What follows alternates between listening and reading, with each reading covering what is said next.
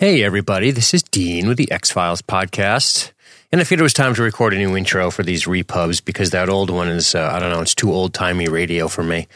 But if you're listening to this and you are a little bit confused why it says Republished, it's because once upon a time, Josh and I did this project with the intent on just covering some of our favorites, and then we decided to pull all of those episodes down and start over and do the whole thing sequentially.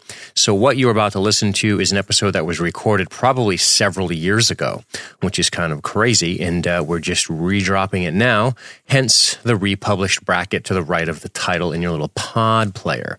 That said, expect some sound quality deviations, to say the least. We were both operating on older equipment at the time, and we have since refined that process with cool, new, fancy equipment because of the lovely support of all of our members. So, anything in the conversation that talks about or refers to our next picks, you have to just ignore, because obviously we're not doing that anymore. Okay, I think that's enough preamble for now. Let me step aside so you guys can listen to the X-Files podcasts by LSG Media. LSG Media is proud to bring you the X-Files podcast with hosts Josh and Dean.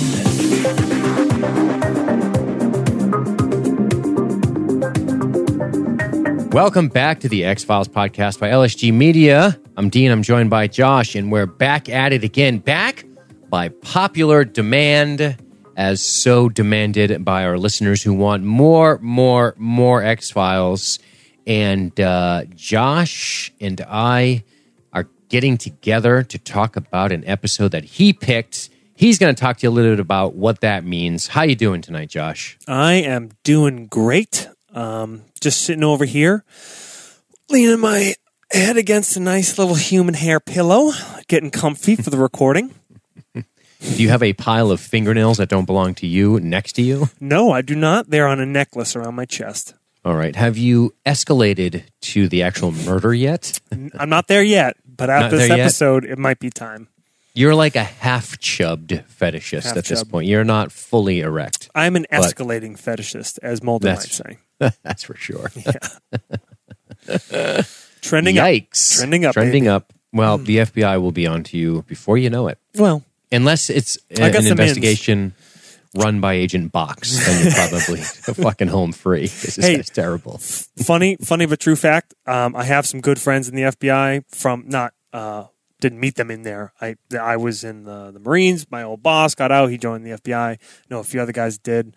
But he did tell me, he said, "Hey, Josh, I know you. I know, know what you're like. And I just want you to know if your name ever comes across my desk, I'll give you a 24-hour head up before we come for you." So I got that going for me, which is nice. Nice. I hope you can get out of the United States if that's the case. Yeah. Yikes. So you picked Irresistible, man. You picked it. It's the second season, 13th episode. Talk to me about why you decided on Irresistible. Well, I love this episode, all right? And I'll say, actually, as I get into it, I was on the border of picking. I had two episodes that I was kind of high up on my list. As we did our last session, I knew I'd be coming up on the recording selection. If you guys don't know, we go back and forth, picking an ep. It was my turn. And then we actually got a really cool email after we dropped our most recent episode into the feed. It had been a while.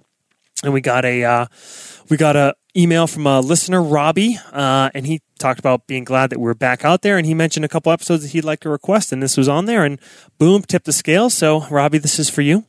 And it's also for me, because I wanted to do it anyway. So what I like about this episode is X-Files has been one of my favorite television shows, and obviously it's a show that centers around the paranormal, about the unexplained, about aliens, about all that crazy shit it gets into, but this episode is not really about that. And at the end of the day, as much as I love that stuff, I think that the most interesting thing is that I don't really believe in that shit. All right? I love the show, but I don't really fucking believe in aliens or vampires or really like ghosts, like in the practical sense that it happens in X-Files. I don't believe in any of that shit. But I do believe in monsters. Boring. Oh, sorry. I believe in monsters, right? Yes. Because monsters are human beings. And they're out there, man. I don't believe any of those things have ever come across this world, but if you want to look, you don't have to look far to see fucking horrific, horrifying things happening in our world throughout history and today, every day. Every day. And I think that in reality, that is so much scarier than any, were badger coming out of your toilet to, munch on your grundle or whatever that episode Monster of the Week is about. Right. And I like that what that's about primarily in this episode. Donnie Pfaster is a fantastic villain. He is creepy to the core. And I really love Gillian Anderson in this episode. Yeah, she's great. I think it's, if you guys know the show well enough and they can mention this in this episode, this is a little bit later in the season that had followed her abduction, the whole Dwayne Barry episode string, and her coming back from that. A lot of really important shit in her. And seeing her vulnerability in this episode on top of her strengths is great. To have built up, the show did such a good job and she did such a good job building up this character and showing how strong she is, how smart, how analytical. And I think it made it so much more powerful to show a little bit of weakness in there. And I think it does it in a really believable way. And I'll talk about it kind of as it comes up through the episode, but I think it's fantastically done in this. So you take my favorite character and a really cool kind of look at her and different take on her, and different experience for her, and you top it with a awesome, realistic, monstrous human played by a great actor, and boom, it's a fucking solid pick. Yeah, awesome. I like it a lot. This was fun to rewatch, man. I enjoyed it. I hadn't seen it in a while, and I started watching it. I didn't remember it at all. I did not. I was like, what the fuck is this episode about? And then I saw Nick Chinlund, and I was like, oh, dude, Nick Chinlund. That's right, this Donnie Pfaster guy. Yeah. And it started to come back to me as soon as they show him. As soon as you see him, that's what it was that I got. I was like, yes, this is good stuff. Yep. I love episodes like this. I love when they have a bit of a creepy bend to them, and it is terrifying. It does, it's. I like it. I know you've expressed this sentiment before. The human monster in X-Files being very scary, and I like that. I like that you take that approach on it, and it's on display in Irresistible. So. Good pick. I'm looking forward to talking about it. And this guy, David Nutter, he is a good director. He has directed a lot of good television in his day. He directed one of the finest episodes of television I ever personally witnessed. One of the most shockingly horrific, speaking of human monsters. And I don't want to spoil it, but he directed a Game of Thrones episode, many, many good Game of Thrones episodes. But specifically, if you're a Game of Thrones fan or if you've read the books, he directed the episode called The Reigns of the Castamere, which of course depicts the Red Wedding. Wow. Ooh. A great piece of TV. And he's done a lot of X-Files. And the reason I'm bringing him up, because in our tradition, which we'll get to at the end of this, I think I'm going to end up picking an episode he has done. Oh, really? For my next pick. Yeah. I think I am. I like it. So, yeah, the X-Files, he's done 15 episodes. He did Ice. He did Beyond the Sea. I'm trying to think of other ones he's done that we've... Firewalker. Isn't that funny? Nice. Irresistible. Clyde Buckman's Final Repose. Did we do that one yet? Not yet. Not yet. Okay. I'm not picking it because obviously I know what I was going to pick before I knew if we picked it. Spoiler alert. So I'm not picking that one. But yeah, man, he's done quite a few, and I'm looking forward to getting into this guy. He can really evoke a sense of horror, and there is a couple of moments in this hallucinatory effect of this creature that reminds me of a shape like Dracula would take. And there's a couple of shit when you see it in the shadows moments that are so effective, even though it just ends up not really being there, which is scary. But this guy's awesome. We could talk about that. Yeah. Good stuff, buddy. Yeah. Good stuff. Nice. And written by, this one was written by Chris Carter, creator of the show. Yeah. Yeah. How about that? Back when he didn't write season 10 episodes. Yeah. What the fuck are you doing? Oh, boy. Yeah. Hey. There's always season 11, maybe. So, we'll always have Paris. Awesome. So, without further ado, let's jump into the Irresistible. And Josh, why don't you tell these good people how we run through these in case this is their first listening? We start off, we welcome you on in, we talk a little bit about the episode. Whoever picked it is going to tell you a little bit about why, which I just did at excessive length. That's good, though. We'll give some impressions overall, and then we're going to roll through more or less scene by scene, kind of talk through the episode. We'll wrap with some final thoughts. At times when we advertise episodes ahead of time, we'll do some listener comments, but this is a little surprise from behind. Yeah. A little bit of a torpedo strike here, so nobody saw it coming. Yeah. I like it. So hey, let's get started here. Talk to me about the pre. Do you want to go to? Let's go to Minnesota. Let's go to Minnesota. Twin Cities, eh? We have a eulogy for Jennifer, and I got to tell you, like all eulogies, we know that Jennifer was loved. She was very special. She was always there for people, and blah blah blah blah blah. Yeah. Anyway, Jen looks solid as a corpse, by the way. So compliments to the makeup guy, who I guess we're about to meet.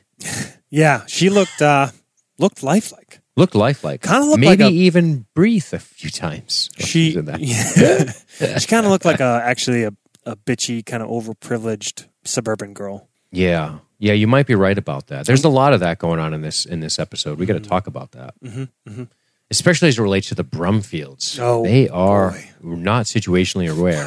We're going to get to that.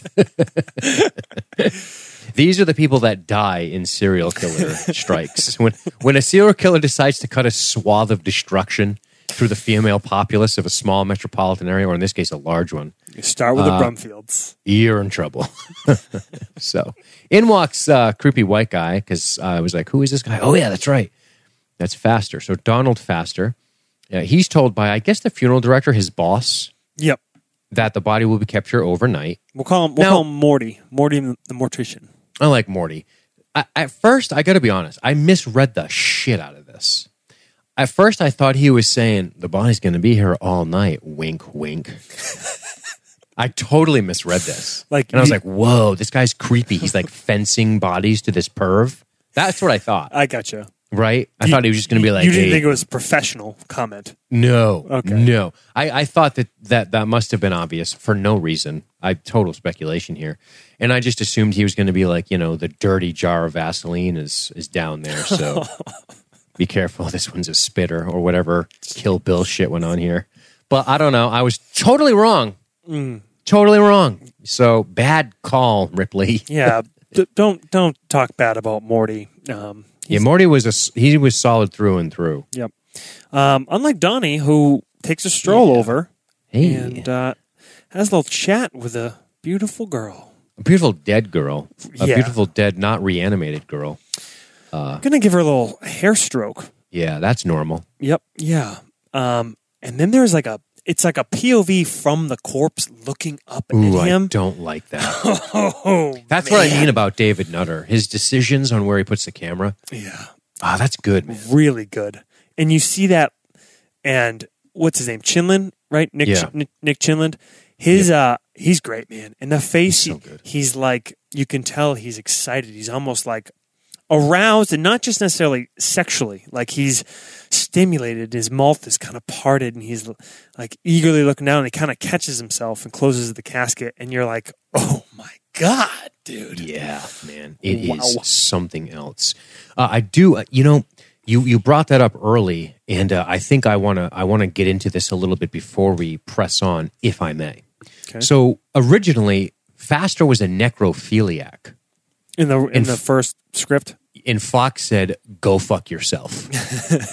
You're not putting a necrophiliac on our television sets. So, the quote, unacceptable for broadcast standards, close quote. From Fox, which has almost no broadcasting standards to speak of. No, other than the... it's literally the only rule. Is no fucking dead people. That is Fox's only rule. Yeah, because I tell you, those new newscasters on Fox got legs for days. I don't know what that's about. So rating. Chris Carter described it. When I handed the script in, it was really for a necrophiliac episode, and that just didn't fly. You cannot do the combination of sex and death on network TV. So it continues by saying, Carter was forced to tone down the script by changing faster from a necrophiliac to a death fetishist and diminishing his sexual obsession. He considered the sexual content was implied and understood by audience. Absolutely. Absolutely. I assume he's fucking them. And he doesn't need to tell us. It doesn't need to be overt. No, you see it, like in how he approaches the women and how he looks at them. Especially when we get to that night school class. Can't wait. Yeah. Well, not to keep going off on tangents, but I'll say this. You know, sometimes there's been times I've thought about X-Files and been like, oh man, what if X-Files was like a Netflix original right now? What if they didn't have like network standards, Fox bullshit to toe, you know, and they could kind of get out there a little bit more. But honestly, I feel like one of the things X-Files does very well, and you can say partly it's by necessity, but also I think partly by design is what they don't show. Agreed. And I think it's a real strength of the show. There's a numerous times in this episode in particular in when they cut from things, what they show, what they talk about. I think it adds a lot to it because the strength of X-Files is not, in my opinion, like the shit you see. The gratuity. Right. Yeah, not at all. Like, honestly, although, I'll say when right they now, decide to do it, right, when they did Home, that was like, okay, good. Yeah. Because it's weird gratuity. Yep. And it raises the impact of it because it's not just like always in your face. Right. Of course. So I will say this. The episode's original title, I think I like better. Fascination. Instead Yeah. Like of he just can't stop. Like he's totally enthralled. Because I was like, what the fuck is irresistible mean at first? And then I was like, oh, he can't resist doing what he does. Yeah. It's kind of weird. Maybe Fascination's too fantastical, like it's too fantasy-like. Fascination kind of sounds more implicit in sexuality. No, because that wouldn't work. Whatever. I don't know. Yeah, it's not as Fascination seems too on the nose. No, like less intense. I gotcha. You know what I mean? Yeah, more like it's from afar versus literally physically. Like I find that butt fascinating, or I find that butt irresistible. Right. Which butt are you more likely to get up in? 100% irresistible, because fascinating could mean I'm fascinated by it for reasons that are not in fact sexual. Right. More like scientifically fascinated by how it could perhaps be so huge. Yeah. Right. Or non-existent. You know. Mm-hmm. So yeah, I guess you're right. I think I originally thought I liked that, but the more I think about it, maybe I don't. Yeah. Anyway, good stuff. Either way, this episode, and boy, this guy. Later in the funeral home, we have quite a moment. Morty with a popsicle heading down. You know, just Morty being a mortician heading to the morgue, like whatever, the funeral home basement at 10 o'clock at night with a popsicle, just kind of humming to himself. Hears a noise and freaked, right? You know, kind of spooked. He turns. He's challenging the darkness in a really masculine, really assertive way. And fucking with a popsicle balls deep in his mouth. Who is that? And he didn't have the decency to have a root beer one. He's got some blue shit. I don't know. Like this guy. And he sees like a shape rise from behind a coffin. That was awesome. Yeah. When it's just a dark silhouette with no definition. Right. Awesome. And you're fired, Mr. Faster. Yeah. You don't stand up like that, like a slow creep in the darkness. That's not allowed at this workplace. Identify yourself in the dark around corpses. And then there's the flash back to it a second time, and that's the first time we see that demon shape. It's fucking creepy. This is what you're talking about, right? This is very... This could be Bram Stoker's Dracula. Pointed shoulders, 100%. Yeah. Angular, weird, kind of alien-looking. Yeah, it's bat-like in a sense, without the wings. Yeah. Oof. Long fingers. Yeah, it's creepy. And I said, yay! What the fuck? Goes for the lights. Just Donnie. Kind of sweaty with scissors. Hey. Super. What are you doing? Nothing. Just some blonde hair strewn about. Gave her a little bit of a... Check out her new haircut, though. What do you think? It's like Joan Jett. Dude, Joan Jett in my notes, bro. He's just... Really? Yeah, dude. He's just a big I wrote the same thing. 80s rock fan. He's like, I want to tease this up a little because I know I love rock and roll. I know she loves rock and roll. Hey, it's not weird, man, that little blonde boy that died, and now he's in a grave looking like Billy Idol right now. It's not a big deal. Yeah, I mean, I didn't quite rock the Cradle of Love. I killed the... All right, I'm done. Yeah, okay. But you're fired. Yeah, you're fired. You're and fired. This is something Post-haste. I forgot. I remembered how creepy he was. Dude. Donnie Pfaster, I remember a lot of it. What I didn't remember in the first time you see it right here in this opening scene, is this is a physically imposing dude. Yeah, he's tall. Especially next to Morty's little weak ass. But, dude, he's tall. He's big. I mean, he's filled out. Yeah. He's filled out. He can, that's a like back alley prostitute murdering body. Yeah. That is a body built to overpower and murder a woman. For sure. Yeah, he's 6'2.5", if you're wondering. But he is filled out. He definitely has hands that go nicely around small, slender white necks. Like Morty's, or, And like Morty's neck, or perhaps one of these Minnesota streetwalkers. You haven't seen this episode for a while. Did you think Morty was in mortal peril here? If you didn't remember it, I wasn't sure what his fate was going to be, but I thought I thought to myself, "Don't poke the bear," because you're going to be right in that box in a minute. But then I thought, if this guy murders this dude, if he does work for him, I mean, he's going to be the first suspect if he's murdered at work. So I thought, ooh, maybe he's mentally putting him in the book of "I'm going to kill you" list. Yeah. But I thought, he takes his cue and leaves after a lengthy, pregnant pause, if you will. There's a few. And then we get the credits. And we come back, and many X-Files episodes, we reopen on a graveyard. Yeah. That's why I love this show, man. Agent Box. I love his fucking name. So, quick tangent.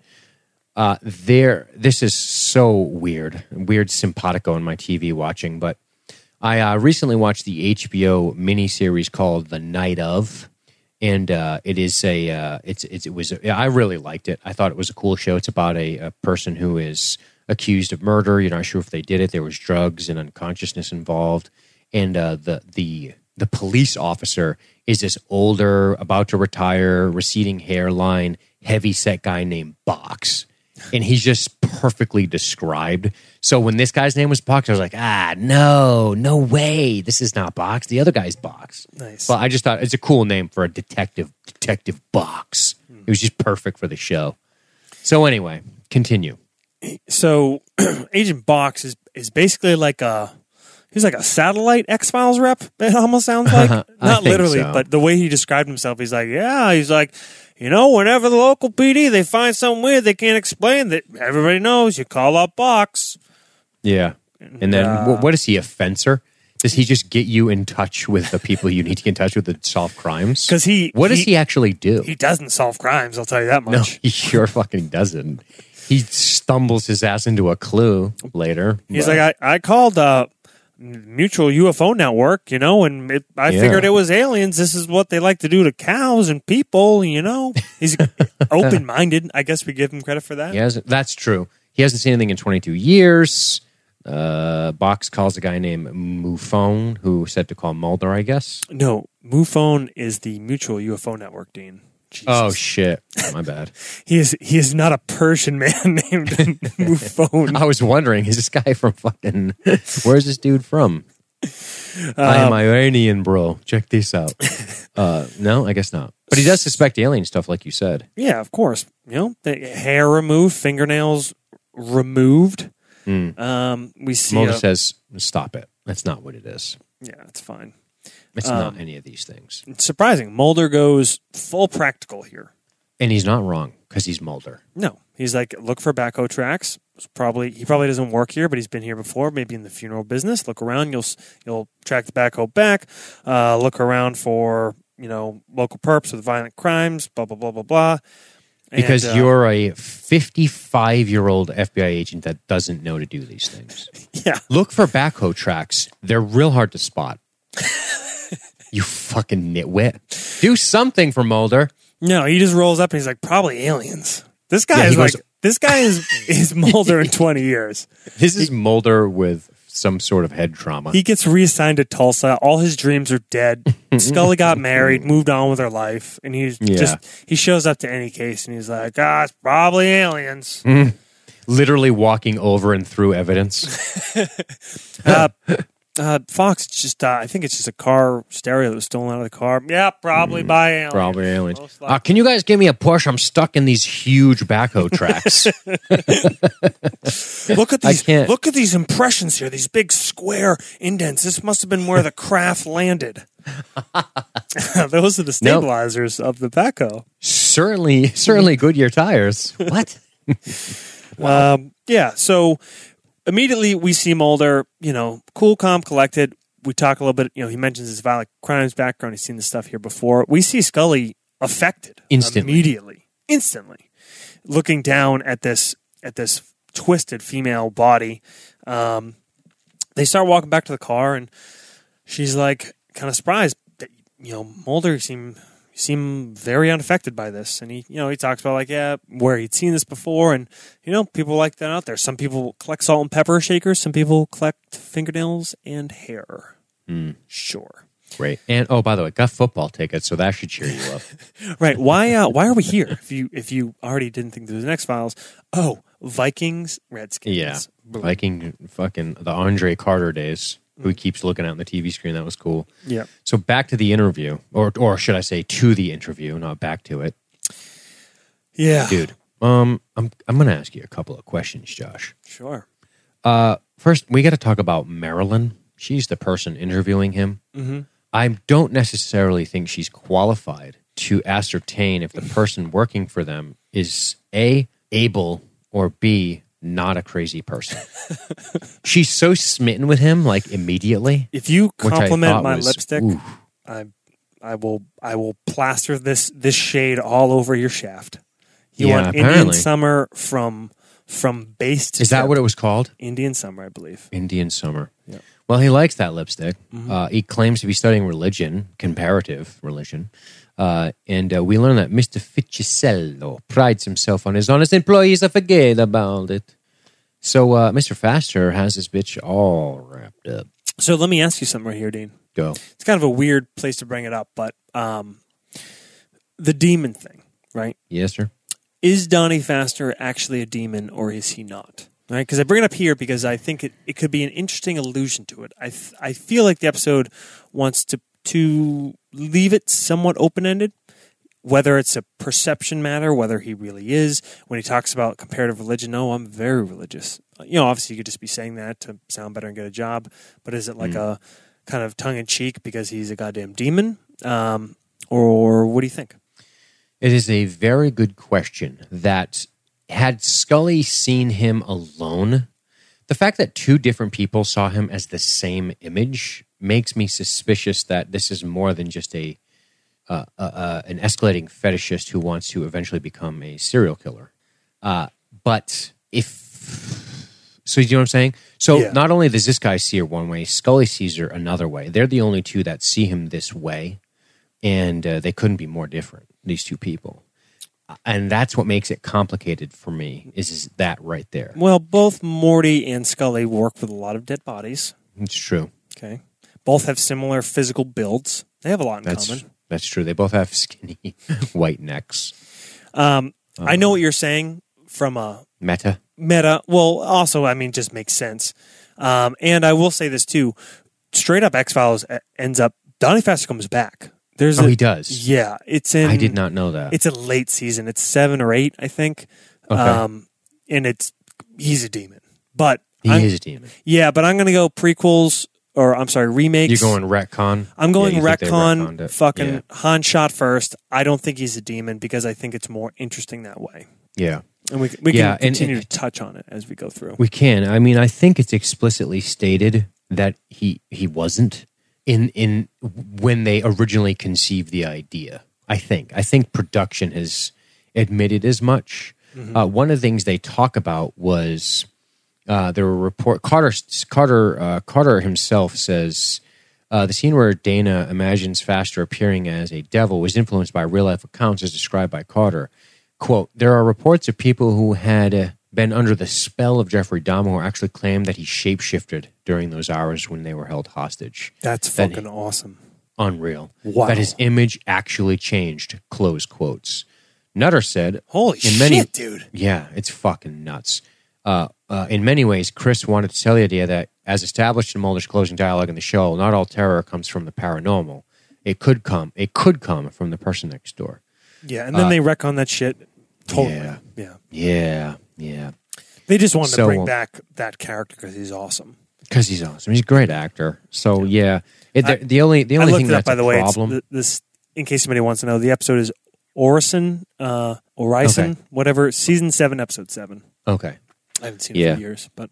The only thing that's a little funky is them seeing the same image. It would be cool if they each saw a different image, but that could have been budgetary concerns. I don't know. Yeah. Something that manifests itself as a demonic to them, because that's not really like a traditional, this is the devil that everyone would see, pitchfork and horns. Good point. Yeah, maybe. I don't know. Anyway. So, back to Box. Box. He's watching the game, and Mulder and Scully walk in, so obviously they're not at the game. Yeah. Sorry you guys had to miss it. We got some more bodies getting dug up. Okay. Super. Cut the hair with his pinking shears. 3 bodies in 2 days. Cut hair and fingernails. Mulder says, out. I got a question for you. Mulder says, hey, good thing he wasn't down there with his hairdryer and his dippity-doo. I don't know what the fuck dippity-doo is. Is that some sort of hair product? I don't know. You don't know he's a cosmetologist at this point. It's like it is a hair product, if you must know. I thought it was like dippity-doo. I thought it was like a Minnesota euphemism for his penis. Nope. It's in fact a style your hair with this stuff. Dippity-doo. Original dippity-doo with curl Geely, sold at Walgreens, if you must know. Black and white photos of girls using it to curl their hair. So it definitely is a 70s thing. Hey, you can, on libertystreetgeek.net, our homepage, you can access the Amazon link and you can get your own dippity-doo shipped right to you at no extra cost. Kick us a couple bucks, How about that? Yeah. That is a great point, good sir. Hey. Yeah, in fact, if you just bookmark amazon.libertystreetgeek.net, you can always shop through our portal. Cost you $0, gives us a kickback. What? Whore it out, baby. So if you want that dippity-doo, Scully's disturbed. Yeah, as they're talking, I like this, how this is like Mulder and Box continue talking. Scully's looking through the crime scene pictures, right? And she just freaks. She just shuts it. Was one of them supposed to look like her?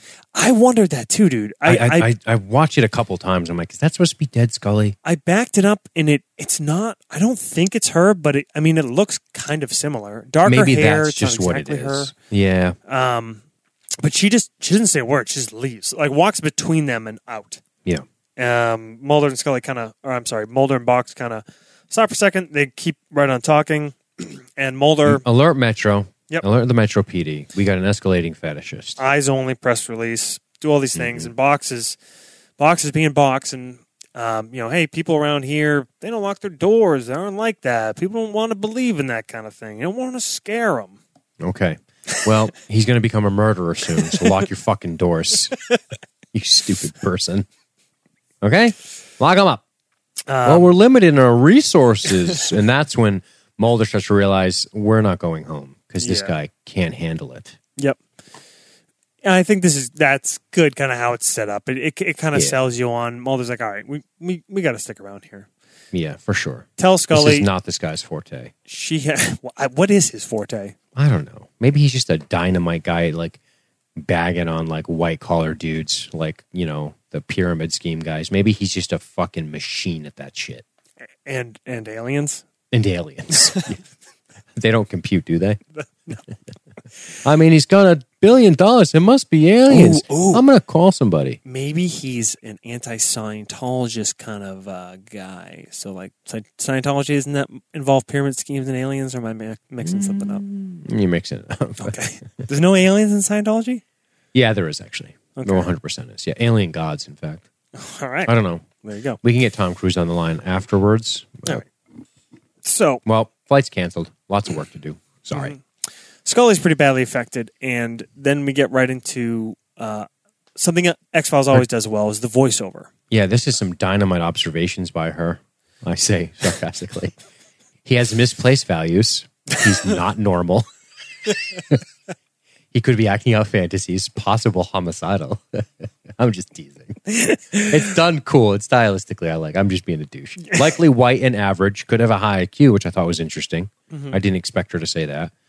Could have a deep motive we don't understand. Well, I'm glad you're here to tell us these things. Chewie, take the professor in the back. Yeah, it's not exactly breathtaking, but what I do like is it shows Scully grounded. Right? Yeah. We see her affected, and then we see her right back in her element, right? Being analytical, being objective. What she's saying is certainly far from earth-shattering. But we see her she says something cool, though. She says, sometimes it's easier to believe in aliens than real evil. Yes. I like that. Great. Cut to the old red light district. Yeah. Okay. Hey there, you want me to get you churn the butter there, baby? Huh? You want me to take that all the way in there? God. Okay, there. Dude, dirty talk from like a Minnesota girl. Oh, yeah. Awful. Come on over here. Bring it in there. Okay. You like my feet?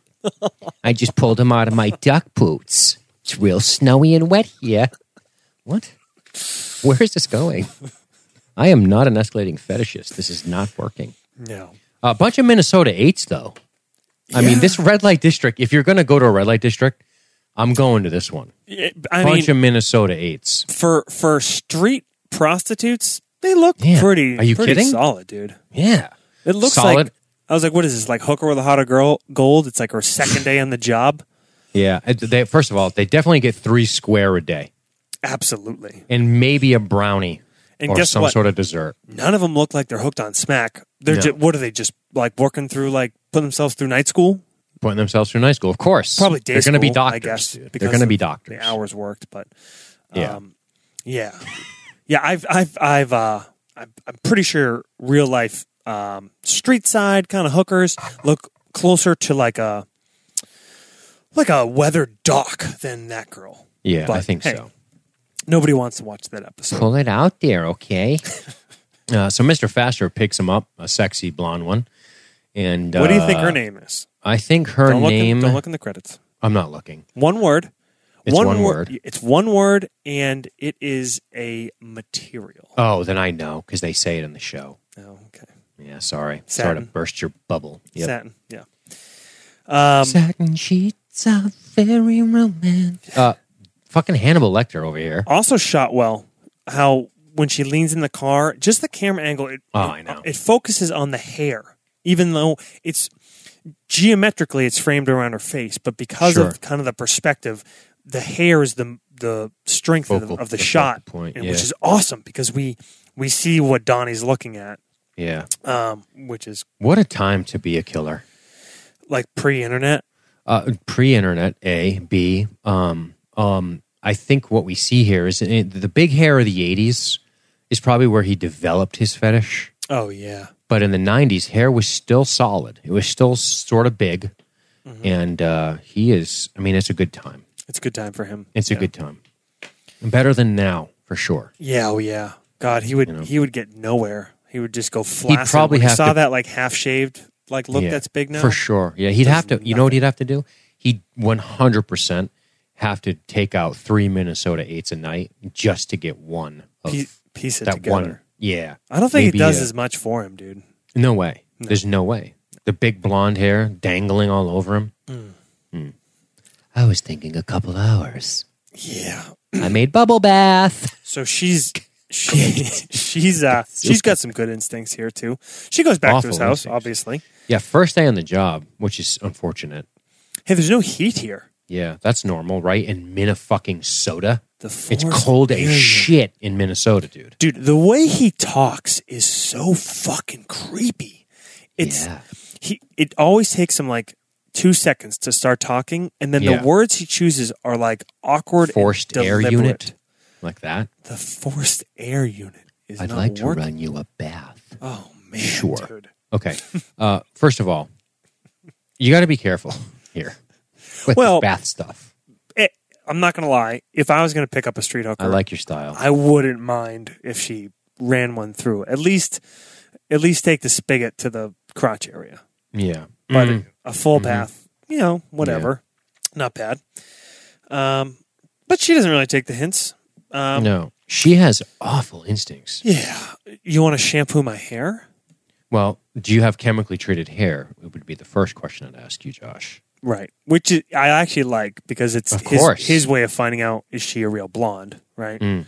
Yeah. And of course, she's a natural blonde, and that's why she's a pretty attractive natural blonde, and that's what got her out there. Yeah. Come on. She's a nice looking lady. But Definitely great shot of I love the shot of her putting her foot up on the fucking toilet. And you see and his shot eyes under his legs. Yeah. Yeah. Dude. Just looking at those fingernails. Oh my God. Like his hungry eye look is so unsettling. Whenever he just stands up slowly, he looks at her, says, "Excuse me," and walks away. I'm thinking he's got to rub one out. Good thing you're not wearing sweatpants. No, but the phone's ringing is the problem. And it's Marilyn. Good news. Mr. Ficcicello wants to give him a job, right? And while on the phone, the hooker walks in and sees... Whoa. She's a working girl, Dean. Yeah, oh, sorry. Okay. Hey, just in my time. It's so cold. Why'd you make a cold bubble bath, you fruitcake? That'd be the first question. The second question is, what the fuck's with the flowers? Yeah. It's all funeral wreaths. He has like 6 sets of funeral arrangements around his bed. That is boner jams.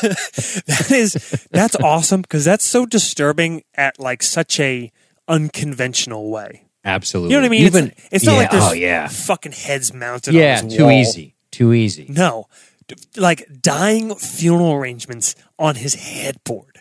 Yeah. What? Even Dracula's like, this is too fucked up for me. Fucking flies out the window as a bat. See ya. Oh, man. Gross. And she again, freaks, as she should. She freaks. He does the T-1000 stride. You know what? To her. Let's be real. Here's now, we've already ascertained that Donnie Faster's body is built to murder the fairer sex. And his mind as well. But this is the problem with these Midwestern girls. They're just too nice. If this was an East Coast Baltimore hooker, I'm thinking it would have been a fight. Oh, yeah. Definitely some blows and scratching and screaming. And she just sort of backs away, clutching that towel, which you're not going to have to worry about that in a minute. Yeah, awfully modest for someone who sells their body for sex. Yeah. I wanted more of a fight. East Coast hooker has a shiv. Never more than arm's has reach. A shiv. Probably can throw a hook. Yep. Did box and burn for a minute. Will probably has bit a pecker off. 100%. He's going to win. Yeah, he's going to win, but not this way. He's gonna know he's been in a fight though. You know what? He's going to look like the other guy that we eventually see. Matthew McConaughey from True Detective in the lockup. Talking about flat circles.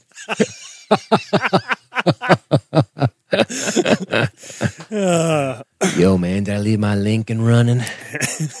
You know what, dude? I gotta say this. One of the things I think is awesome about this episode is that we learn that this gentleman, and I use that term loosely, Donnie Faster, is an escalating fetishist.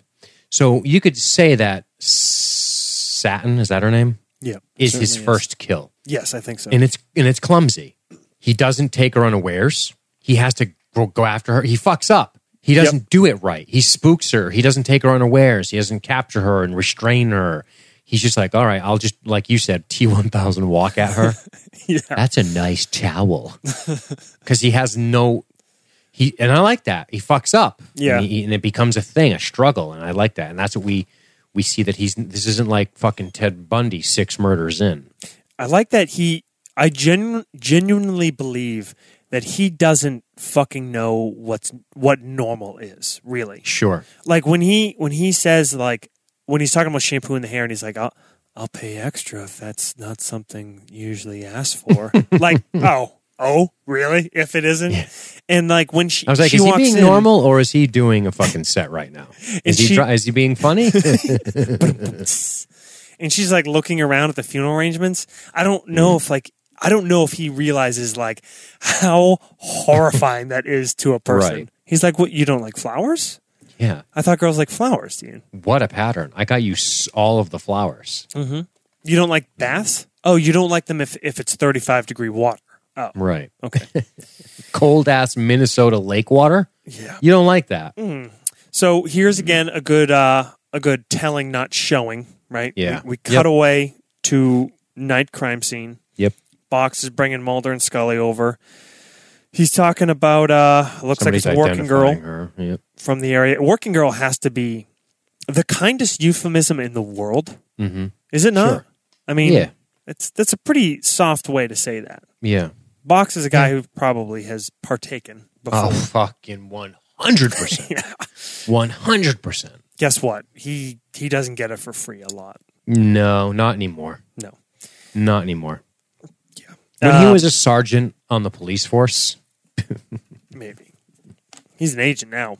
He's a big boy. Yeah. He starts talking after they bring the other working girl over to ID the body. It is indeed Satin. And Mulder's like, "Hey, think it's our boy?" And he's talking. Well, we're kind of focusing on Mulder, but dude, I backed it up and turned on the subtitles. Knife wound along the length of the torso. Yeah. And I don't know if this is because I'm a fucked up person. I heard that and I immediately pictured the last scene, and I pictured Donnie like pinning with one hand this girl against the wall, and just as she's like alive and he's choking her, just like cutting down the length of the body. I know, dude. That's a horrific wound. Yeah. It's pretty bad. Yeah. Filet of fish, baby. Hair and fingernails pulled out. Got some fingers this time too. Yeah. Chicken fingers. Yeah. Well, he killed her, so there's that. Scully's going to need a minute. Yeah. She's having a rough go. Poor Scully. Well, Do you want to talk about a little bit of that? You want to talk about her escalating issues as this guy escalates? yeah, let's. What's going on with Scully? What do you think? I think that she almost died. She was abducted and never quite got over it. Never had time to decompress. I think that's part of her problem. I think it's also some of what she actually says, which is, it's easier to believe aliens than it is people. And then thirdly, the third thing I'm going to say is that she doesn't have any experience whatsoever with this. Yep. Outside of medical, right? She does autopsies, but these people are dead and it's a different situation.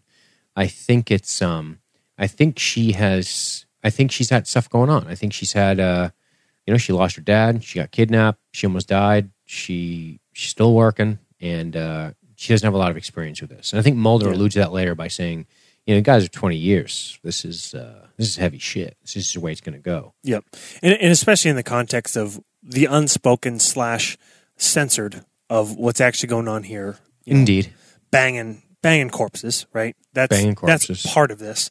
Right. And I think you're right. I think the number one thing is her recent experiences. And you're right. She threw herself right back into her work. Right back in. I mean, that doesn't work. That was her coping mechanism for it. That doesn't work. And yeah, it's definitely affecting her for all the reasons you said. And, it's something interesting, too, that I thought of the second time through watching this episode was she works with bodies a lot, right? Yep. And she's spent years training. She's a medical doctor, and she's performed countless autopsies as part of the show, right? As part of her profession.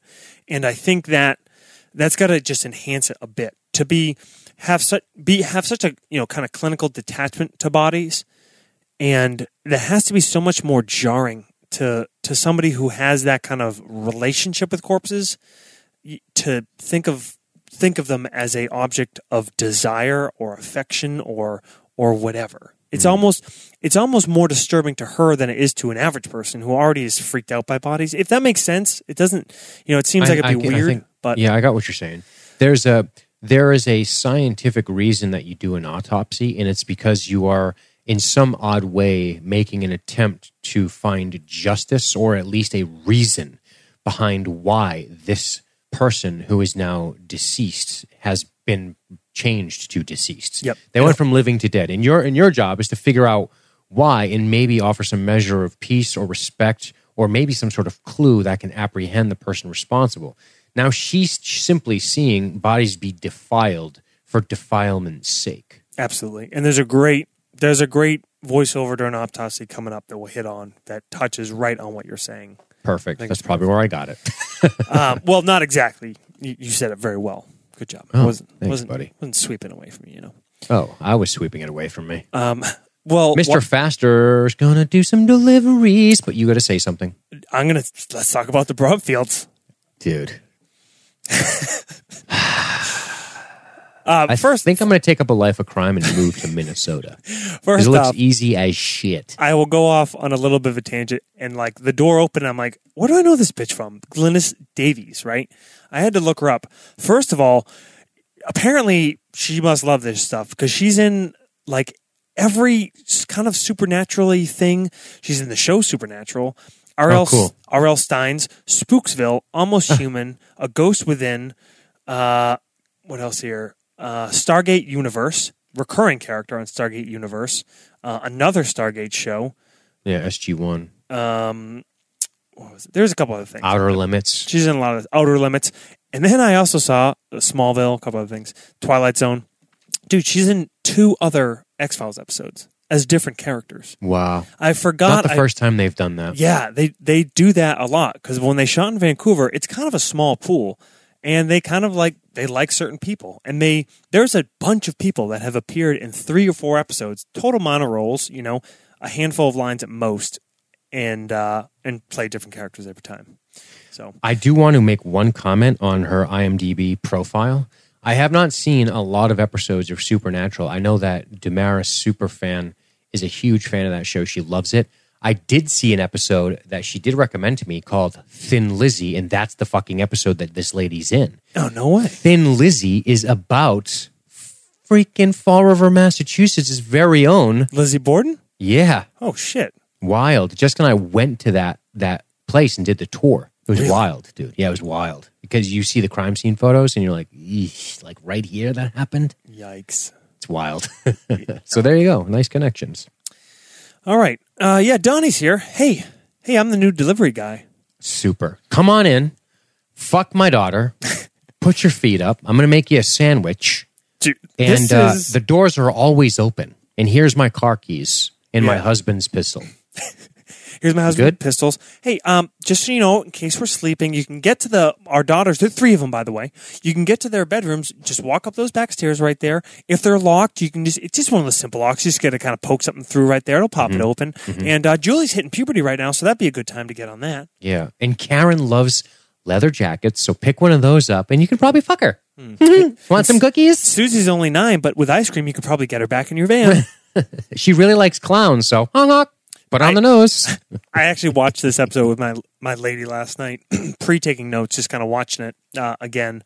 And she was like, what the fuck is wrong with this lady? Like, that was the number one thing she focused about in this episode, which kind of bothered me because I was like, just get past it. Just get past it. Just get past it. It's a great episode. And boy. You know what? It never comes back up. So what is the point of the scene? Just to show how horrible this mother is? God, it never does come back up. But no. I think maybe they're just trying to show you the ease in which he can get close to people. I don't know, man. Yeah, I guess so. She's but it was dumb. Going through. I hadn't seen it, for a while. I'd seen it a bunch of times. And I'm like, oh, when does he go back for the daughter? And then it ended. I thought the same and I was thing. like, he didn't. So just terrible Mother of the Year award. All right. No, but maybe, I guess. And then the other thing it's showing us is how he cannot resist. Yeah, no, I know. I'm being an ass, but yeah. No, but you're right. It doesn't show us much. It shows the way he openly is kind of his gaping ease, at the daughter. His ease of operation. Yeah. Around these dunces. Yep. But dude, wow. Wow. Going through the bathroom of all trashes, of all the trashes, the bathroom is the worst. That could be the dad's ball hair. Maybe it's their anniversary coming up, and he finally got around to his annual bushwhacking. Yeah. Get it off the shaft, dude. Keep it away from the shaft. And there's a real double standard in our country about pubic hair. Yeah? Yeah. Okay, you want to talk about that? Well, it seems super relevant to the episode. Why not? We haven't had any tangents so far. Go for it, baby. No, I just think it's unfair that I think like a guy would react to like a 80s Bush, like with horror, with jokes. But, Sure. I think a lot of guys just go straight groomless. I know this. I've discussed this with people. So you think like that's right? Like you're going to expect, excessive, and repetitive, which I do, by the way, I expect this, manicuring of a very sensitive area and just leave your shit to like go willy-nilly like the lawn of a haunted house? Yeah, I don't get that. It's not fair. I don't. It's like a fucking. Oh, and then you're surprised when she's not all into licking your balls when she's going down on you. Shocking. Why are you going to do that to yourself? I don't get it. Yeah, I don't get it. Well, I don't get it. You got to listen. You don't need to be a dolphin. You don't need to be a dolphin, but straighten get it together. I guess, guys, get it together is what we're trying to say here. Yeah. Do your part. Do your part. Do your part. All right. It's fucking 2016. Yeah. All right. We don't have to run away from saber-toothed tigers, okay? We don't need to forage for berries. CBM, clean balls matter. It's a new movement. All right. So, yeah. The back door's open. Back door's open. Back at the morgue, all right? Yeah. We get back voiceover here. Scully. This is a great voiceover. This is intercut with her like actually talking through the autopsy. She's going through this, and she's talking about kind of similar to some of the stuff you were discussing. Yeah. Every body tells a story. We can learn from it. We can learn about the crime, etc. But what I just love is how it is so diametrically opposed to what a body is to Donnie Pfaster, right? Right. To Scully, it's potentially the key. It's the answer to the important questions, to the investigations. And it also shows, I think this episode does such a good job of really focusing on Scully pulling back to this which is obviously it's always part of her character, but the medical, objective, this is her comfort zone. And I think she's pulling herself back to this as a coping mechanism, which obviously comes out a little bit later in discussion. But that's exactly what it's doing, and I think it shows it well in the episode. I gotcha. Yeah. I think this is the kind of person. I mean, this is her default, right? Is to work. Yes. Her dad died, and all she wanted to do was work. She's disturbed again. Now she just is really getting buried into it as much as she can, but she can't sustain it for too much longer. And that's one of the things I think Gillian Anderson does so brilliantly in this episode is we see a gradual unfolding of her versus a immediate breakdown. Yes. And I think if she just broke down, it would be a real disservice to her character, who is very strong and professional. I like that she waits until this thing is over to have her moment that she needs to have. Yes. But we see it come in. It builds well. Yeah, it builds well. 100%, man. And it goes back and forth. And you're right. This is work as her coping mechanism, and she works she uses her mind. She's not an emotional, empathetic, passionate kind of person in her approach to work. Not to say she's not, passionate and feels strongly about what she does, but her approach is very, methodical and scientific, because that's what she is. She's a scientist. She's a doctor. And it's remarkably similar with humans in the way they cope, because at the end of the day, what you're trying to do is you're trying to not think about the thing that is causing you grief, or to think about it in a different way if possible.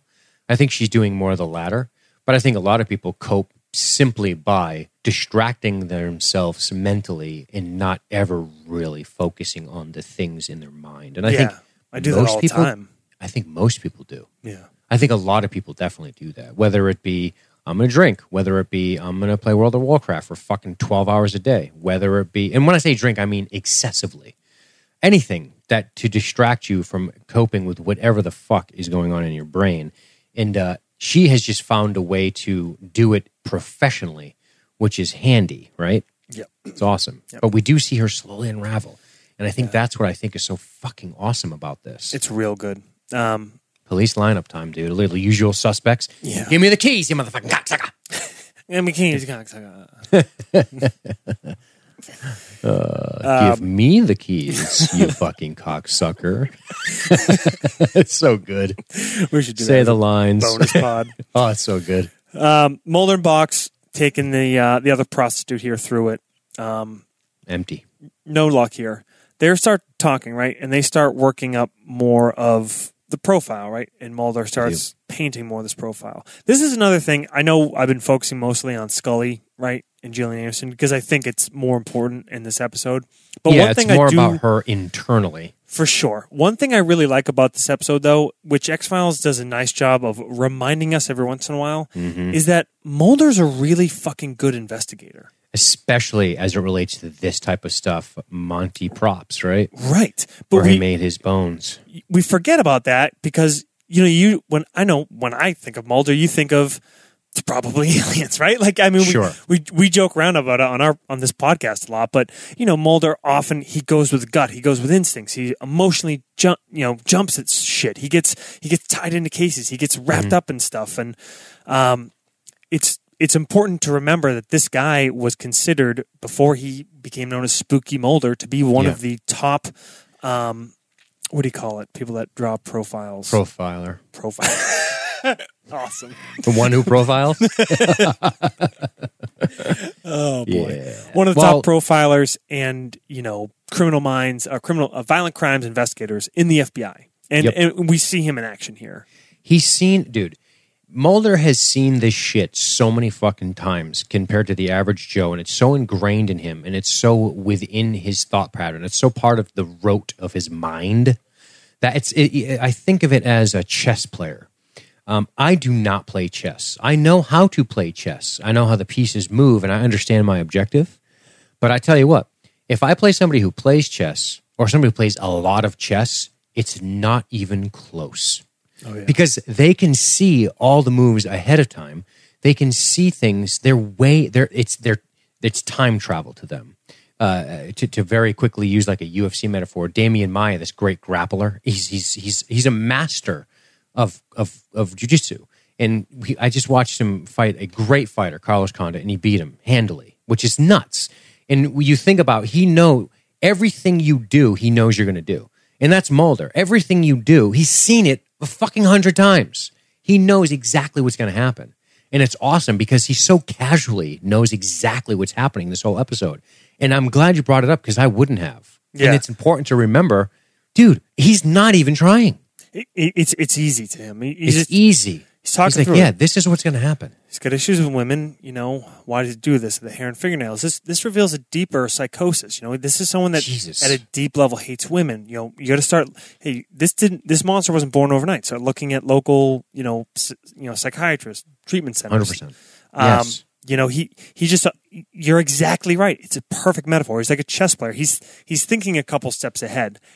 He happened to get super unlucky and have this guy see Scully. Right. And here's what I like about this. And this should be noted, although it should be implicit in our example, or at least implied, that the actor in this case, and I don't mean that as in thespian, I mean that in Donnie Pfaster, doesn't even realize that Mulder knows what he's going to do before this guy does. Absolutely not. Awesome. Yeah. Yep.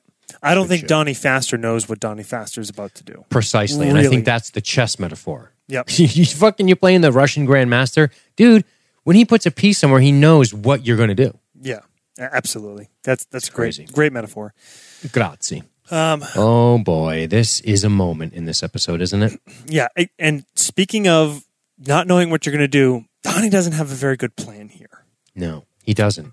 Oh, we should mention that Mulder explains that he's after trophies, what's important, death isn't enough, he wants to defile them, hatred of women, mother issues, this kind of monster's not made overnight. Yeah, you said all that, sorry. Yep. Dude, this is my favorite moment by Nick Chunland. And it sounds so simple, and I do want to credit whoever's behind the camera on this, but the way he looked at this blonde woman. When they're in class? Yes. Ooh. And he looks drunk on sex. Yeah. Doesn't he? Yes, dude. His half-closed eyes. I expect like, oh, God. Right? If it wasn't so fucked up, it would be Dreamweaver. Right? And then we get his POV, and again, you see her hand come up, right? Yes. kind of reaching for the back of her neck, fingernails and hair. And you're it like, just zooms in oh on my it. God. And then that's what he's looking at. He's not looking at a person, right? No. He's looking at just the objects. Yes. The objects of his desire. This girl's probably not from Minneapolis originally. She probably moved out there from like Providence. I think so. Yeah. Fair enough. Because she's got some guard to her. Yeah. Yeah. Hey. When a weird guy with a fucking creepy voice standing across your car from you, says, clears his throat at you as you're getting into your car at night, she's on guard. Good for you. Surely you're not going to murder me. Surely, maybe your mom should call fucking Ellen Broomfield there and maybe give her a little good parenting lesson. Jesus, yeah, and she does fight. Doesn't she literally fight back? Dude, it's great here. She's obviously spooked and increasingly so and very defensive. And Donnie tries to kind of ease her and says like, I was wondering, are we supposed to read like what chapters, right? And she seems like a little relieved, but then he walks over and then he puts his hand on the door. That's normal. She says, I have to leave. Take your hand off the door. And he says, stay. No hesitation. Ball blast, run for help. Right. Awesome That's what it job. was. She ball blasted him. I couldn't remember where she actually hit him. Yeah. By the way, what was our homework? I've used that line I don't know, many times in my day. Many times. Yeah. Never got kicked in the balls. I'm not saying it always went great. But. I don't think you quite have the creepy countenance this man does. I'm just going to say that right up front here. Thanks. But he is so awkward. Yeah, dude. And that's what we're saying. He is escalating. He is so unplanned. And that's what I like about this. This is why Irresistible is a better title than Fascination. Yes, 100%, right? He cannot resist. He has no fucking plan here. This is a terrible idea. Awful. But he just can't. He's getting to the point he just can't stop himself. And I guess that's the point of the last scene, right? That is he went out to the prostitute. Now he's in public. Like he was at this, person's house and he's staring openly at the daughter. Thank God she's fucking clueless. And now he's in class and he just can't stop himself from going over to her. Yes. And this is the show does a good job here, right? It does. We cut away from this. Yeah, this is slick. Well, I'm sorry. Scully has the little dream sequence, right? Yep. She pulls back the sheet, sees her face, and then the quick flash to the demon, then wakes up to the phone ringing. Mulder says, we have the guy. This is a clever little writing thing, right? They go right to the holding pen. Yep. Hey. And it's... All right. Flat circles. Yeah, it's him, but... Boy, what a great shot here when we reveal you-know-who in the adjacent cell. Yeah, that's nice. Oof. This is a good setup. They interview that perp, right? And it's just good job making use of time. We kind of hear that in the background, and we see Donnie just kind of straining to listen. Awesome. And then we don't have to sit through the interview, right? It's irrelevant. It's not correct. We just see them finishing up, leaving. Mulder's like, it's not our guy. Pox is like, damn it. Like they all know it's not him. Right. Dude. Scully's on edge. She looks back passes, and sees Donnie look at him, and she's like, needs to talk to Mulder one-on-one. Yes. She brings up, I think... She wants to fuck out. Right, but she didn't say that. She says, I think I would do a better job focusing on the evidence. What do you mean? I'll take the body, I'll go back to D.C., go to the fingerprint lab, and Mulder... This is something I bust Mulder's balls about on the show, is having very little emotional empathy. Right. Hey, Scully, your dad died yesterday. How are you feeling? Right? He's got some here. He knows Scully. He's like, if this is bothering you, you can tell me. It's okay. And she denies it. She lies to Mulder. Yes. Right? But he knows. He knows, and he doesn't call her out on it. He's like, okay, all right, take the body back. That's a good idea. I like this. I like that Mulder gets it. I like that he lets it go. And I like that Scully lies about it. Yeah, me too. So after they exit, Donnie's talking to McConaughey. Faster's talking to McConaughey, yep. And, asked who they are. A couple FBI. They're asking me about this. Donnie wants to know the names. He remembers Scully, like the baseball announcer, which is kind of funny because that's where the name came from, right? Oh, no Scully. Shit. Yeah, he was the Dodgers announcer. Cool. Chris Carter is a huge Dodgers fan. Makes sense. That's what the character was named after. And then Donnie gets let out. Lady's dropping charges. She don't want to go through it. She's in class. Yeah. I'm assuming he's going to get dropped from that class, but I don't know. He's freed. He has to go see a shrink, apparently. But Scully, we go back to Scully at the FBI building looking for a print. No such luck. Apparently the killer wore gloves, according to this man. And she's like, well, the body came with me, but I have a flight back to Minneapolis tonight, but I may end up canceling. So she is gone, right? This is back in D.C. Right. With the body. She brought it with her. That's pretty cool. As she said, I'm going to examine the evidence, which is what she's doing. But we then move over to Scully going to see a therapist. Yeah, and the way it happens, it kind of seems like she doesn't walk right to the door. She's walking down the hall, and she kind of stops, and then she turns back to her right and goes in, and then she's in there with the therapist. Awesome. Not to keep hogging the mic, dude, but I love this scene. Go for it. This is fucking great. Awesome. She is so good here because this bitch, the shrink, does nothing. Just nothing, you know? All Scully needs is to be able to... She needs somebody to voice this stuff to. Correct. Right? Correct. She knows herself, right? The way she's talking through it, she's objectively, analytically talking through what's going on with her, why she's having such a hard time. And, the shrink gives her the prompting questions. About speaking in the second person. Speaking in the second person, right? Awesome. Cool. But she realizes immediately, why do you think they're doing that? She's like, well... It's probably another coping mechanism. It's another way that I'm dealing with this. They talk about her recent background, right? Her father having passed away. Yep.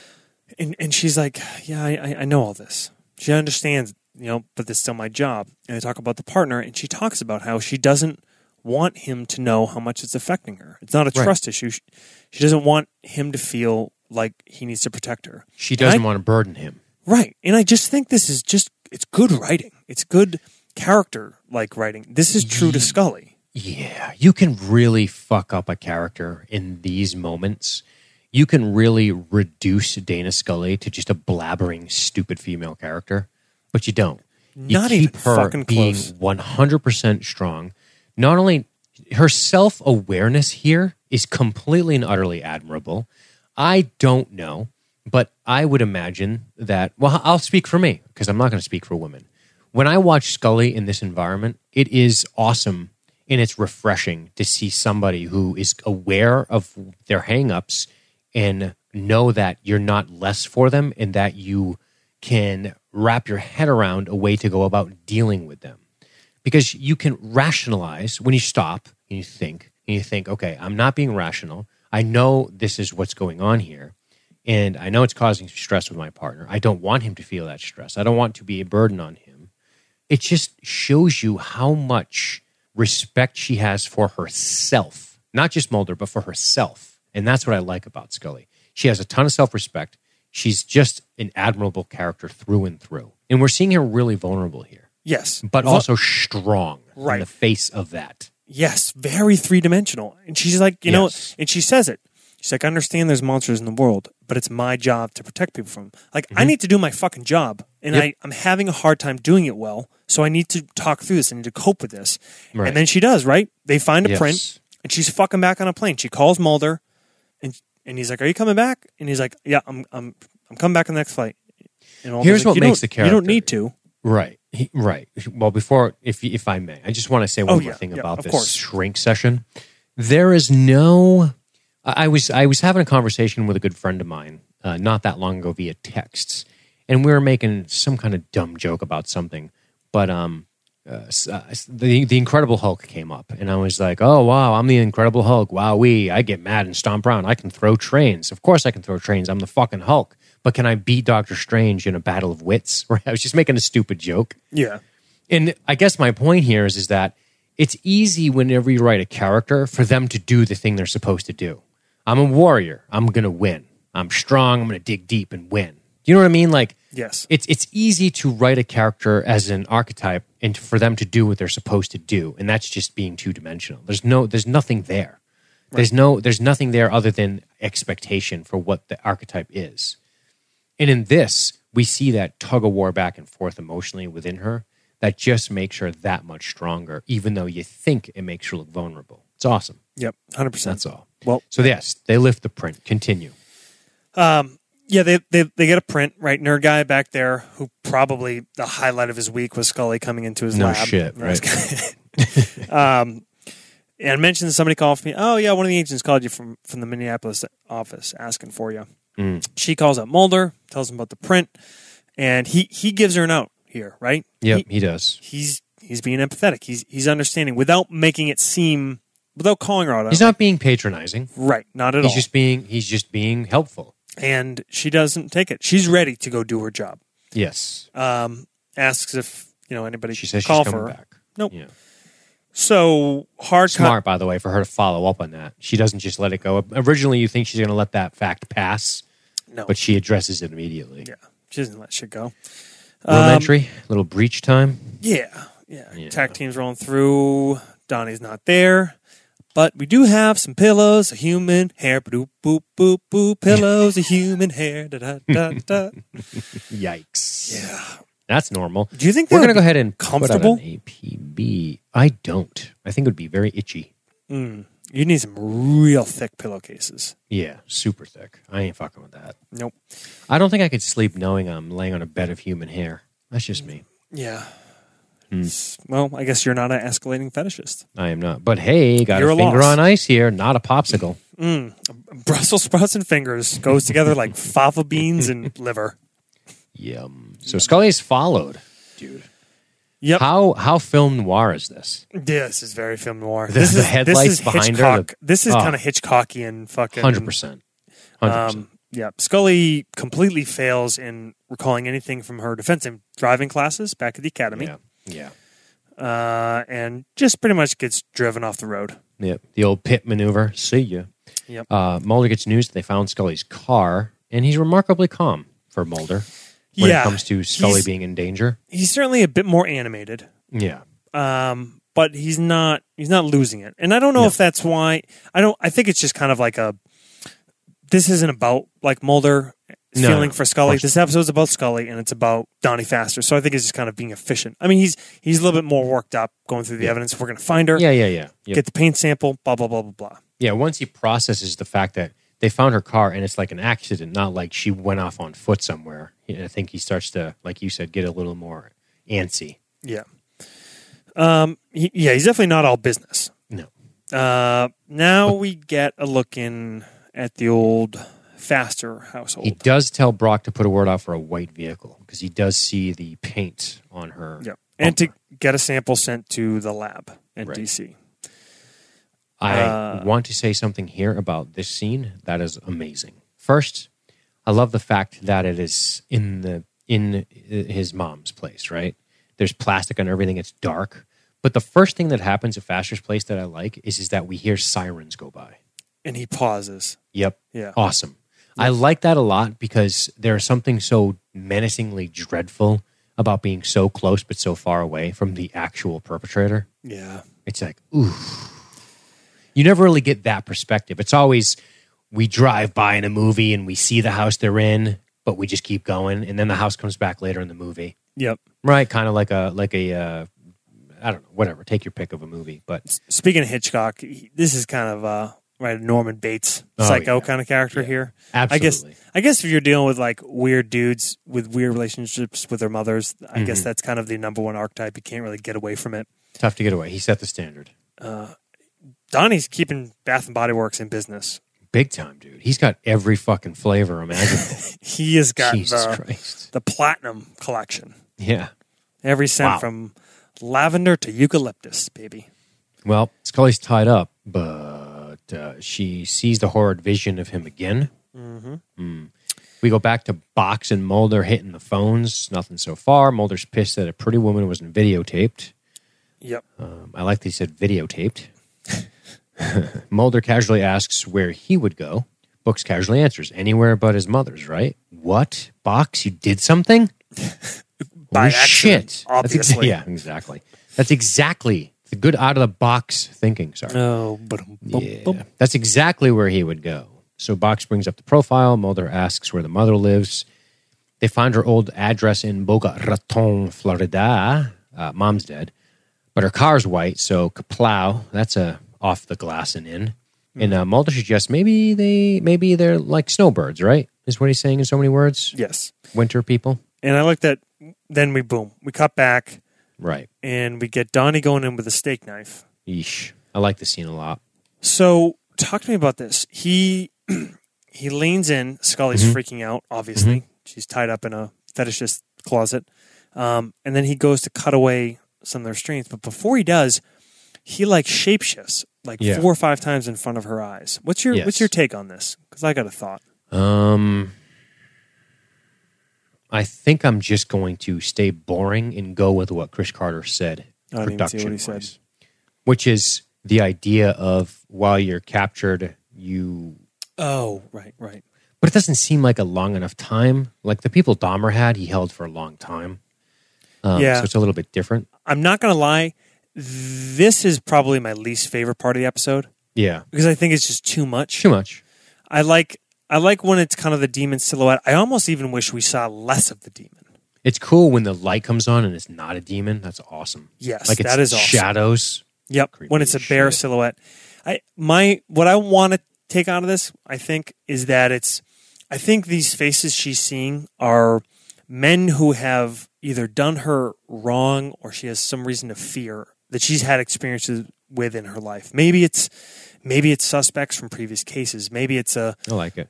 Creepy neighbor that always gave her the chills. I think that's what she's seeing in Donnie Foster. I don't think she's actually seeing it, but I just don't like that they make it like so obvious, like such a effect. All right, so you're suggesting that this is what she's seeing flash before her eyes, and that we shouldn't take it as much as like a changeling morphing. Right.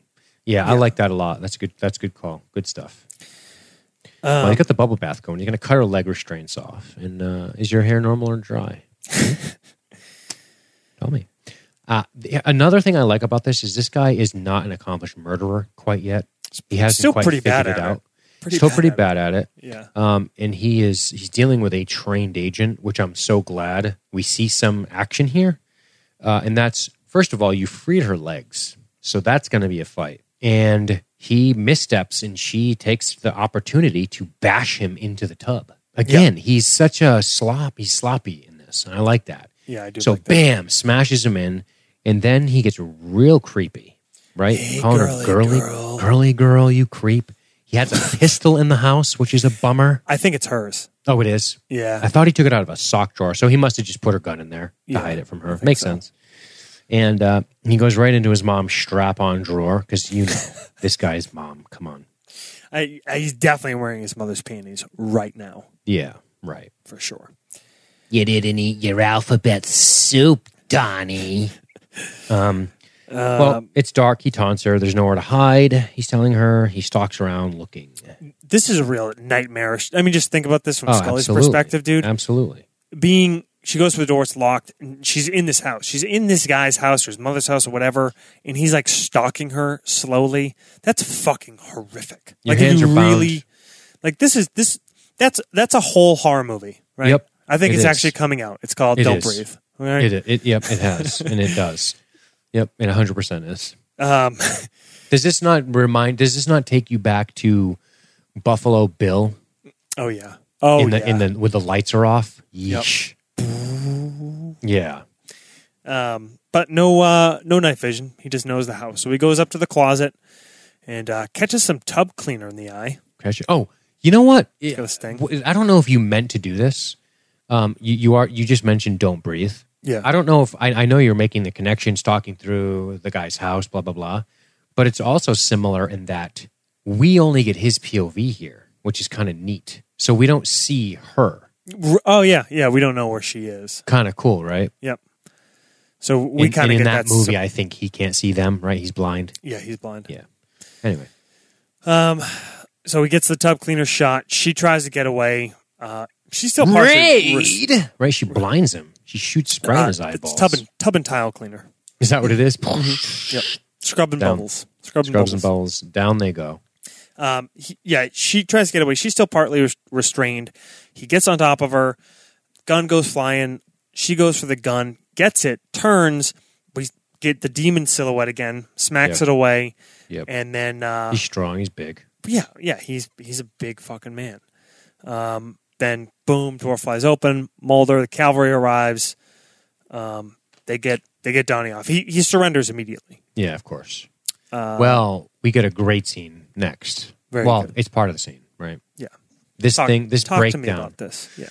Oh, I got to tell you, man, this is Gillian Anderson to a T. She's incredible to watch, and this is no exception. I like watching her.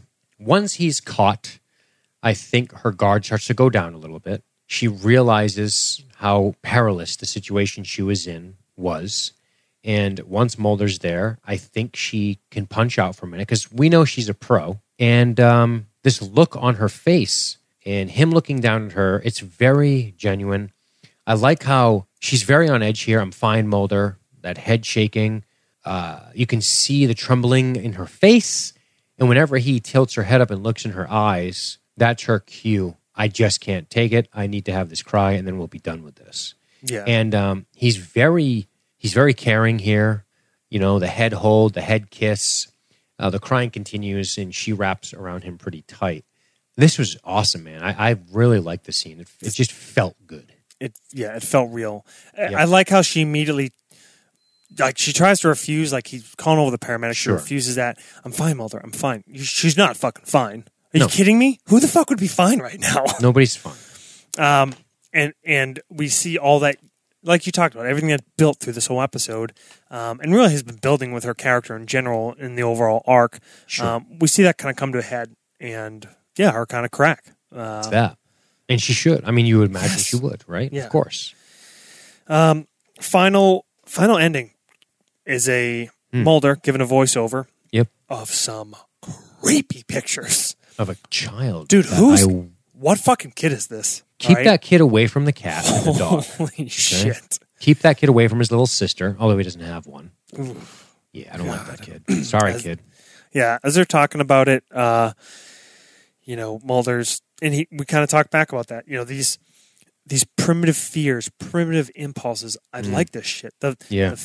Your mortal fear of mortal danger, the shit you see in real life, the things that can be worse than any X-File.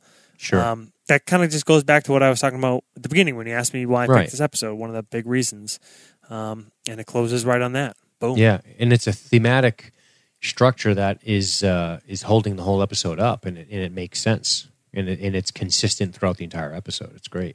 Bam. Final thoughts on Irresistible? Final thoughts.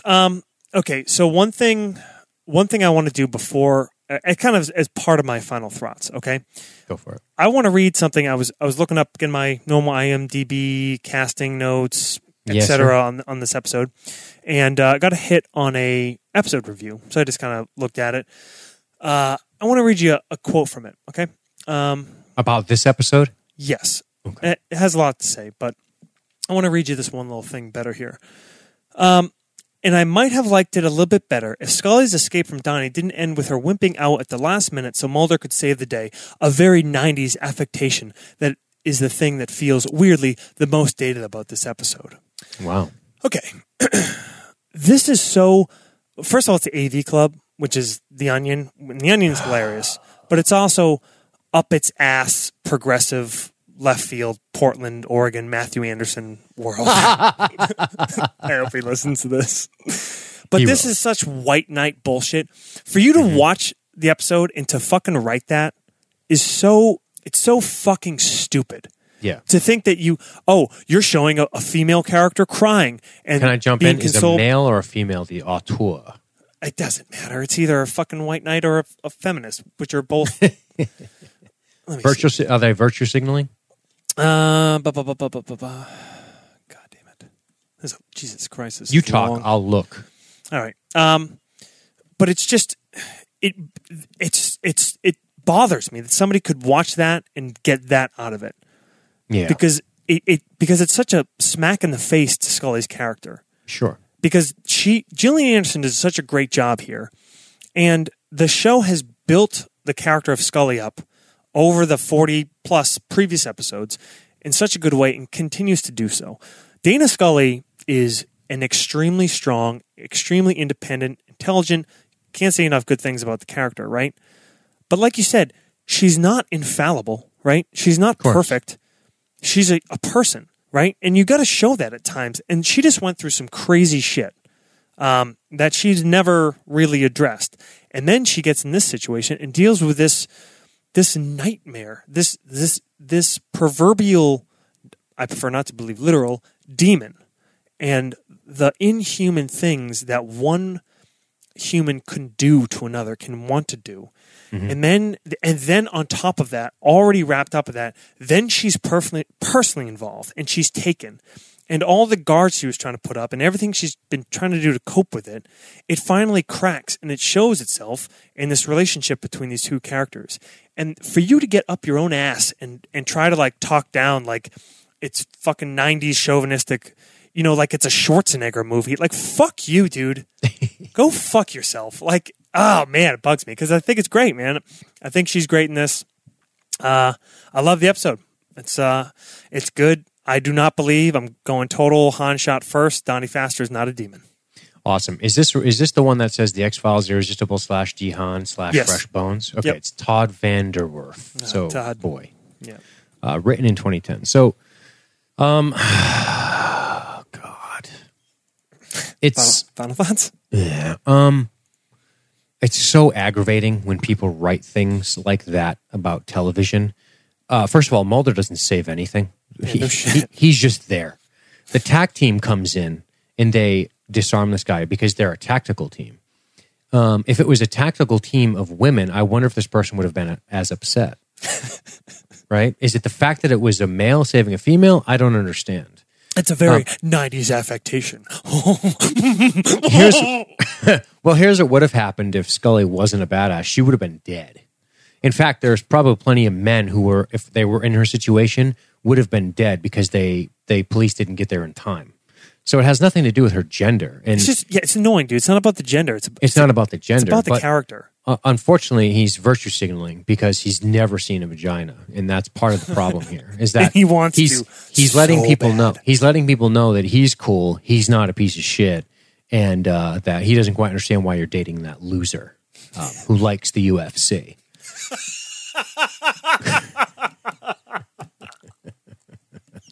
Sorry. Some days I am not nice, but I don't know the guy. I'm not going to judge his life, but that is some dog shit bullshit writing right there. And not that people who give us 2 stars for things for their what they assume is chauvinistic intent, which is we've both probably explicitly stated that Scully's probably the best part of the show, and that Gillian Anderson is a better actor than David Duchovny, and I love David Duchovny. Yeah. But I don't know. They must probably just don't listen to the episodes where we discuss about how she's the fucking best part of the show, through and through. But that's fine. And yeah, it's white knight virtue signaling, and it's brutal, and I just can't. And yeah, stay away from the internet, man, or you're gonna fucking have a stroke. I'm telling you. Are you talking to me? Yes, as a I friend. do, dude. I do. I stay way out. The only reason I have Facebook is because of LSG Media. Yeah, I know. I'm the same in the same boat. I would not have social media without it. But yeah, man. So my final thoughts. I should probably talk about more than that guy's fucking article. But I should probably just say that this is a Scully strong episode. It is Scully showing us that she is a human being with 3 dimensions, and that she is a very strong character, because it's boring to have and I don't want to beat up on her because I like her, but it's boring to have a Michelle Rodriguez character, say in Resident Evil, that's supposed to be a tough badass chick. That's a tough badass chick through and through all the way up until the end. It's harder when you have a professional woman who is dealing with things that are unknown that can scare her and show that she's a human being, who can then overcome those fears and have a growth arc in her character. That is harder to write. As like I just said, the Incredible Hulk can throw trains. Of course he can. He's the Incredible Hulk. You're not impressing me. I mean, it's cool, but right? He's supposed to do. The Hulk's supposed to do what the Hulk's supposed to do. And that's, I guess, my point is that this episode does more to cement the Scully character as being magnificent in her depth and magnificent in her capacity to show how awesome she is in the way that she deals with this shit. And that's all I want to say. I don't talk about anything else except Scully. And Donnie So Pfaster. you covered him, but you know what? you guys can go fuck yourselves. You know who you are. Stop it. Stop it. There you go. We just mansplained that for you guys. Yeah, there you go. And I do want to give one last shout out to Robbie M for requesting this episode, and for any of you guys that if you want to hear something in particular, you might be able to give a little vote in there. Go ahead and jump on our Facebook page or email us at host@libertystreetgeek.net. There you go. And stop thinking collectively. Think of the individual, guys, and you will write silly things. And what do we cover next, buddy? Oh, luckily I decided this before we finished this episode. Because I was thinking, I don't fucking know. But I think the answer is obvious. And I don't think we've covered it. If we have, it's going to be very embarrassing. I don't think we've covered it. I would like to cover Tombs. Ooh, nice. Speaking of classic bad guys. Yep, we already covered Squeeze. This is the second part, right? Yep. I think this is the first time in X-Files that a bad guy ever returns. Yeah, so I want to do that for sure. I wanted to pick 3, which comes on the heels of right before this one, which would have been Scully's not in it, Mulder deals with the vampire stuff.